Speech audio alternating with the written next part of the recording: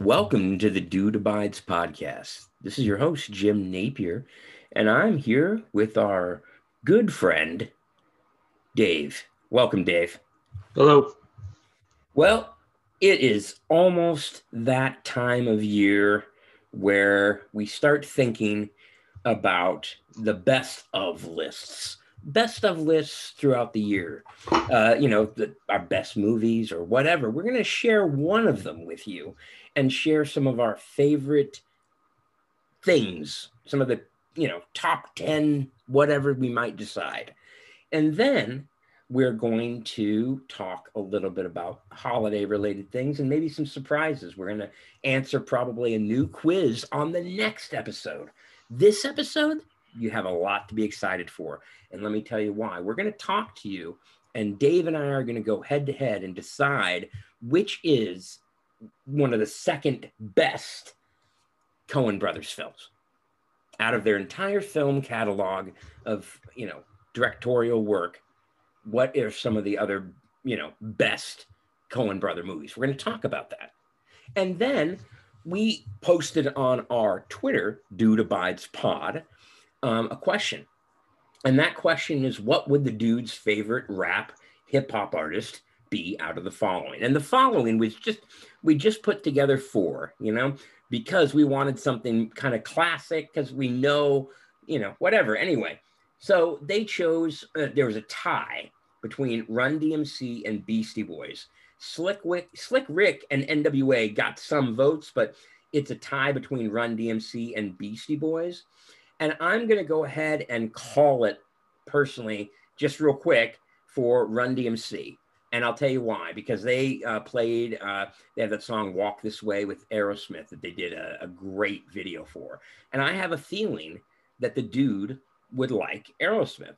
So therefore, once he saw that video, he'd be like, oh man, I like Run DMC. And he'd start listening. That's my thought. Dave, do you disagree? Do you think he'd like the Beastie Boys better than Run DMC? I probably would think he would, but just because, yeah. Okay. Well, I don't know. I think the Beastie Boys, I don't know, not to sound like, trying to think the best way to put this. I just think Beastie Boys would be his more cup of tea than Run DMC. They have a more gritty of a style and a lot of rock influence. Exactly. And I think you have a good point there. I think both are good calls, and that's why I think people had trouble answering that quiz. So we're going to be talking a little bit about Dave and I are going to talk back and forth, think about this, put our brains together, and try to come up with a good quiz for the next episode that we're going to talk about, and we'll answer and discuss on the show. But now to the main event, our discussion about the best, or the second best actually, because the best Coen Brothers movie is The Big Lebowski. But what's the second best?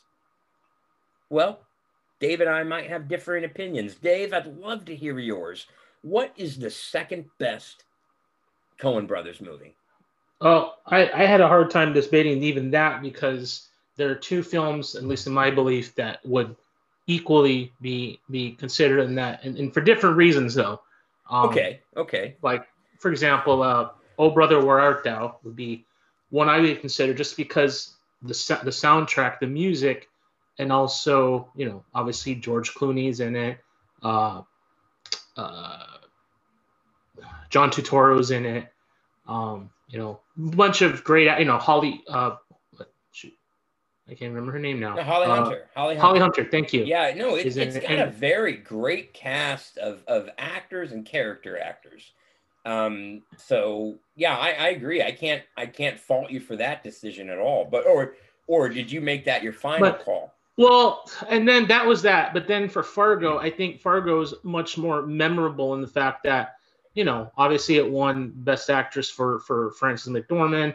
And there's more, I think, when you think of like iconic scenes or moments, I think Fargo has that a little bit more than Oh Brother Without. Just think, if you think, obviously with Steve Buscemi's demise in that film, I'm not going to give spoilers, but no, I agree with you. You know what? I think you've helped me see that is probably a good choice. I'm going to throw something here out that doesn't get enough love from the Coen brothers filmography, and that is Miller's Crossing. Gabriel Byrne is fantastic. I wish he was in more movies or had been, bigger in terms of movies. And don't get me wrong, I'm not belittling his career. I'm just saying I loved it. I mean, he's been great in every movie, that he's been in. I think he was in he's End of Days. He was a badass, and that's awesome, right? What was the movie with Usual Suspects? Yeah, thank you. Yes. Usual Suspects, great. Anyway, I like Miller's Crossing because it does have John Turturro, and it has Gabriel Byrne. Steve Buscemi. Yeah, I see. It's a regular cast of characters that we all know from film to film. It's kind of like Roger Corman's use of a stable group of actors, and then Dick Miller always being in Joe Dante movies from like I was trying to think if Steve Buscemi ever lived out a Coen brother movie. I can't, I'm thinking of all his Coen brother movies, and I think he got killed in every single one. I could be wrong, but I'm trying to think. Think about it. Every time he's in a Coen brothers movies, he ends up getting killed or dies. Or dies. Yeah. Okay, what are some of the other movies that he does perish in? Well, obviously Miller's Crossing and Fargo. First of all, I'm sorry, I did not remember that he was in Miller's Crossing. I did not. Very, very small scene, but yes, he was in that movie. And yes, he does get killed in that movie. Okay. Pretty gruesomely, also. Not as gruesome as Fargo, but still. Okay. He was also in. Let me see here. I'm trying to think. He was, obviously in Big Lebowski. I don't think there's any other movies that he's been in from the Coen brothers. I really don't. I'd have to look it up. Anyway, yeah. Well, hey, we're not going to decide this tonight. However, these are very good choices. I think it's kind of going. For me, I am also leaning after your description of why. I'm leaning towards Fargo myself now. Okay, well, that's great. So, but frankly, what it boils down to is you can't go wrong with a Coen brothers movie. You can't. So, but you know what? We've already discussed that. I'd love to hear your opinions. Reach out to us on Twitter at Dude Abides Pod to discuss those. And stay tuned on Dude Abides Pod on Twitter to, for another quiz that we're going to throw out there, or poll, pardon me. One movie I wanted to highlight that's out now on demand, it was in theaters very briefly and in very limited showings, is the new Vince Vaughn movie from Blumhouse. It's really, really good. It's called Freaky. And it's basically, imagine the big scenario, or the movie that Fred Savage and Judge Reinhold were in, where they switch bodies. It's that type of thing. However, it's not family related. Vince Vaughn's character is a serial killer, and he switches places with one of his victims and it's a great film. And I think Freaky is a great title for it because it is pretty damn freaky. Now, that's on the bigger budget end. And don't get me, this is not a lesser budget, but I wanted to point out another movie that's out right now called Arch Enemy. Arch Enemy is a great film. It's from the director of Daniel Isn't Real. I don't know if you're familiar with him, Adam Egypt Mortimer. And I'd highly recommend you check that out. And I believe it's on Shudder right now, his Daniel Isn't Real film. But Arch Enemy is a great mix of action, violence, everything that you could imagine in a film that you would enjoy. I think those are both good choices. And excuse me, you can't go wrong with either.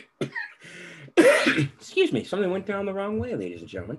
Dave, anything to add on this for this episode, or are we gonna shut the door on our current episode today? I'm pretty good. Okay. Nothing else going on in your life? No sports news? Just work. I mean, sports wise, I mean, Notre Dame is playing for the ACC championship, and college football's in full swing. the Mizzou Tigers are lower ranked in football, but they're ranked in basketball. So that's good to see.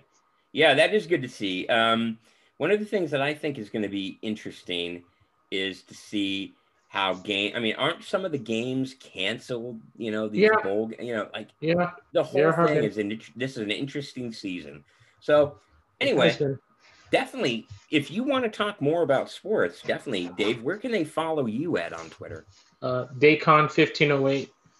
Okay, cool. Provided that Twitter doesn't ban me again, but that's another story. I didn't remember. That's no, right. I actually did get this. I got banned because I had suggested that they give because they were talking about Harvey Weinstein. Weinstein, sorry. And I had mentioned, they should give him the electric chair. And Jesus, man. Yeah. And they actually said that was a threat. So I got banned for 1 day from Twitter. Wow. Okay. Well, my lesson, but and yet Donald Trump can continue to spew his lies, and you get banned for 1 day for We should have a whole episode just on Donald Trump and his merry men of lawyers. Yeah. I said this before. Honestly, his entire legal team and any staff member is basically straight out of the Cable Guy, karaoke jam guest list. Or, there are people that you run into at Walmart at 2 a.m. These are the weirdest bunch of, hey, you look cool. Let's pull you in here. It's like randomness. Anyway, we've gone off on a great tangent, and stay tuned for more great episodes from Dude Abides Pod, and follow us on Twitter, both Dude Abides at Dude Abides Pod, and me at Jim C. Napier. Thanks again for listening, and keep abiding.